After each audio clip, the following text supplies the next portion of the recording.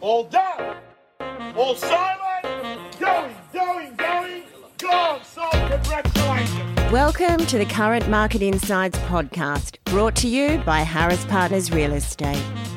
Each episode, we chat with real estate author and industry leader Peter O'Malley to discuss the current property market conditions and provide insights to assist you on your property journey.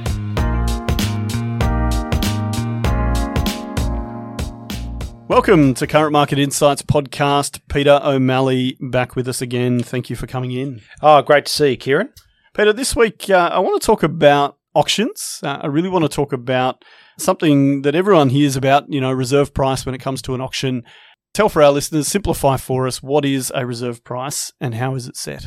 A reserve price is not a high price. It's the bottom line, the legal bottom line that a vendor instructs the auctioneer to sell the property at under the hammer. So if it doesn't reach the reserve price, the auctioneer will have written instructions to pass it in.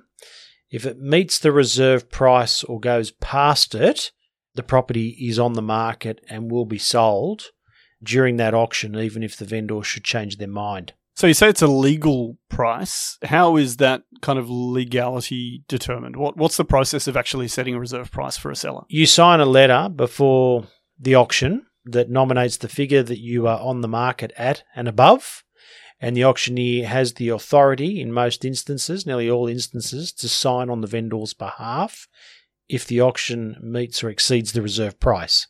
Let's say the auction's going well and that reserve price is met quickly. What options or what control does the seller then have over the results of that auction? None. They're a spectator at their own auction like everyone else is, just a spectator watching where the price eventually peters out, if you like. So if they, let's use a rough example, and let's say that, Mr. and Mrs. Seller decide on a $2 million reserve and the first bid hits $2 million. Yes. And they think, gosh, maybe we set it a bit too low, and it sells for $2,050,000. They're out of luck. Is that what you're saying? They're legally compelled to sell the property. That's right. Okay. Are there any scenarios where the sellers can get out of that reserve price once it's set? No. Once you hand control of the reserve price over to the auctioneer, if it meets or exceeds that figure, Ciaran, you must sell the property there and then on the day. So let's go back to your example there. You've got a reserve price of $2 million and the auction starts at $1.8 million between two bidders, and those two bidders take the auction up to the reserve price of $2 million. One of the bidders is taking the agent at their word that the price guide of $1.8 million was a fair reflection on where it could sell for, so they're stretched at $2 million. And the other bidder has been in the marketplace for a while and knows that if the agent says $1.8 million, they really mean 2.1, 2.15. So as it hits the reserve, the agent, the vendor, I should say, is legally compelled to sell the property. And the person who was hoping to buy it somewhere between $1.8 and $2 million tops out, and they're out of the auction. And your party who's happily bidding in chunks of $25 or $15,000 lots is prepared to keep bidding, except for the fact that there's no one else to continue pushing them. You're legally selling to that buyer for $2 million or $2,015,000, even though if there was another buyer to keep pushing them, they'd have kept going. But there was no other buyer to keep pushing them. So that's what you're selling for, because you signed a document the night before the auction saying if the price on auction day meets or exceeds $2 million, we agree to sell. Where does the majority of the reserve price come from, do you think? Is it coming from the agents or from the sellers themselves?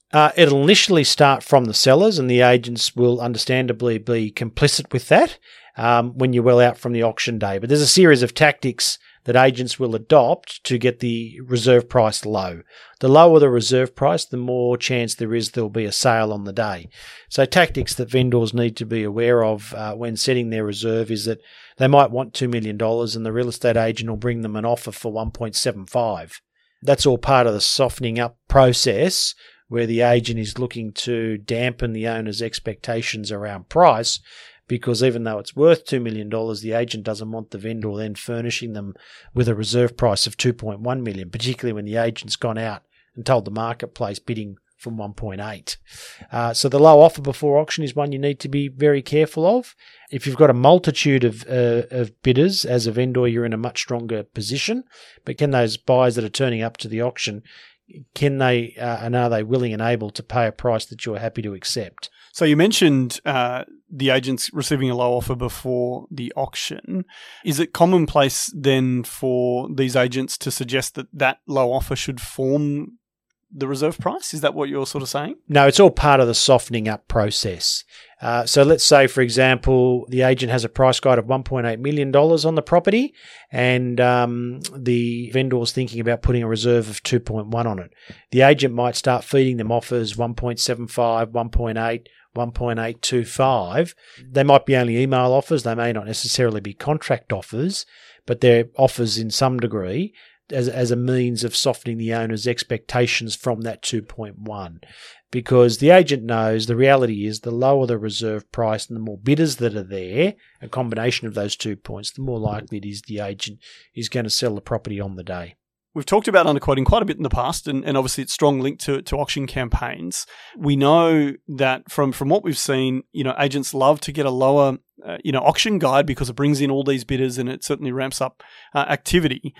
Do you think that there are scenarios where sellers are being tricked into bringing a low reserve and then potentially, losing control and getting caught out in a scenario that they just never envisaged that they would be in? Oh, I think that happens regularly. If agents don't intend to sell properties below the reserve price, why do they constantly promote them below the reserve price? That's a $500,000 question, Peter. Indeed, and the answer is that sometimes agents know that the auction will sell above the reserve, and sometimes it'll sell below the reserve. But if it sells, the agent gets paid. No, well, that's right. The agent does always get paid. You'll always hear real estate agents talking in terms of high clearance rates. We've got an 80% clearance rate. High clearance rates are good for real estate agents. High prices are good for vendors. Let's never forget that as a consumer. They don't always go hand in hand. Oh, absolutely. Yeah. Very rarely, Ciaran, will you see a property pass in at auction to a genuine bid and then sell for less later. What you'll often find is you'll see a property that passes in at auction. The owner will quite rightly take a harder position on price, not feeling as though the auction has maximised the price of the asset. And by hanging tough for a few more weeks, they get their price or closer to it anyway. And that's the surest feedback there for a consumer, is what a couple of bidders are prepared or not prepared to do at your auction on auction day is completely dislocated from what true and best market price is if you hang tough. So that then suggests to me that auction doesn't necessarily yield the best result as a seller. Look, there's some auction results that are terrific, but we must always question, could it have got more if the sale negotiations were handled in a different fashion? I think your point about reserve price and, expectations and the example that you used where you've got someone coming with a guide, say, of 1.8 and tapping out at the reserve price, I think that highlights that that example highlights that there's going to be examples where there is a 2-2 buyer out there for the property who doesn't necessarily get stretched. Absolutely. And that's the story of the Sydney real estate market and the Melbourne real estate market for that matter, Ciaran, is that you've got a price guide of 1.8 million, a reserve price of 2 million. It sells for 2.1 million, and everyone says, well, what a fantastic auction that was. It got $100,000 over the reserve. But everybody overlooks the fact that if the buyer were pushed, they would have kept bidding up to 2.2 million. So when you want $2 million for a property and you sell it for 2.1, did you make $100,000 over fair market value, even though the buyer bought it for $100,000 less than they were prepared to pay? And if you want to know that auctions don't get the best market price, because you've just touched on, do auctions get the best market price? I'll tell you how you know that auctions don't get the best market price other than those that sell for hire after the auction. It's the amount of auctions that sell prior to the big day, because the agent gets a very strong offer leading into the auction and says to their client, to get this price or better at an auction on Saturday or in 2 Saturdays' time, I need another buyer at this price point and I don't have one. So you're better off taking the pre-auction bid than you are opening the bidding up in a transparent fashion, because if you open it up in a transparent fashion, the party who's on paper now at 2.2 million is going to see the competition drop out at 2 million or 2 million and 50, for example, and you'll have cost yourself $100,000. You'll net a lot less. Even during the boom, the amount of properties that sold prior to auction outnumbered the number of sales under the hammer. Yeah, it's an interesting and very telling statistic. Let's quickly step back. So in our example, we talked about getting to reserve and potentially losing a buyer or whatever it might be. I've heard about a second reserve price mentioned before. What is the second reserve price? And I guess what's the kind of legality of in the auction space? So during the campaign, the real estate agent should and will be updating their vendor with buyer feedback.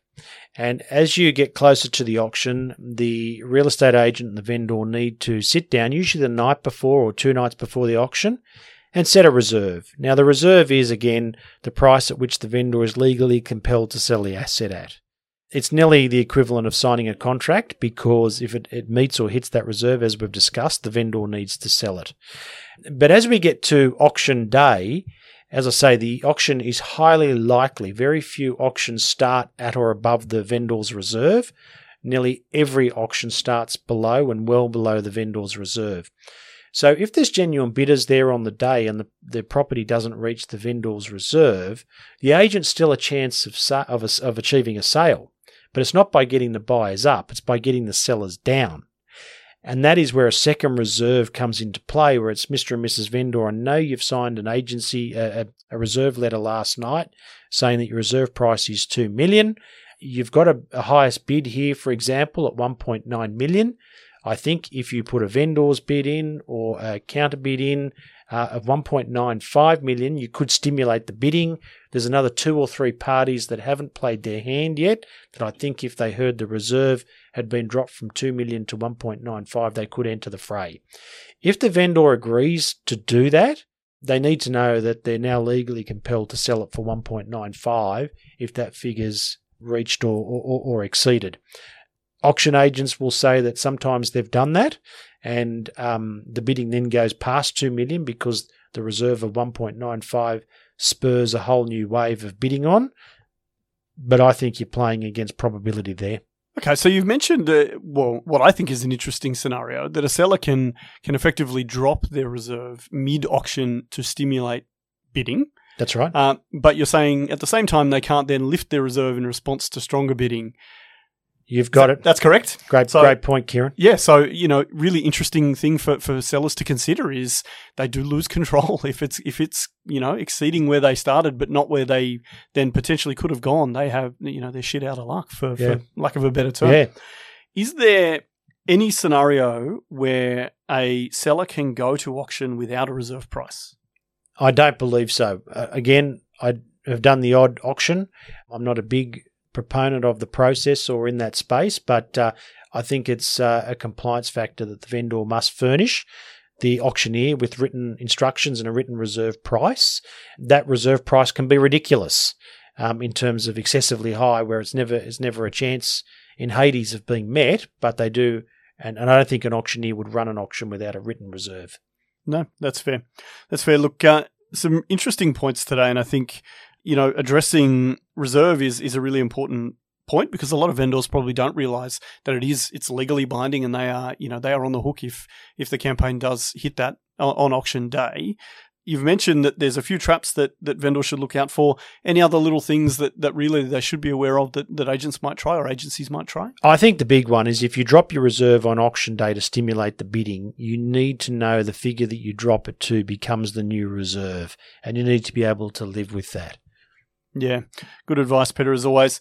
Look, I thank you for talking to us today. As always, really interesting topic, and I look forward to seeing you next time. Indeed. Thanks, Ciaran. Thanks for joining us on the Current Market Insights podcast, brought to you by Harris Partners Real Estate, the podcast providing real estate insights you won't find anywhere else.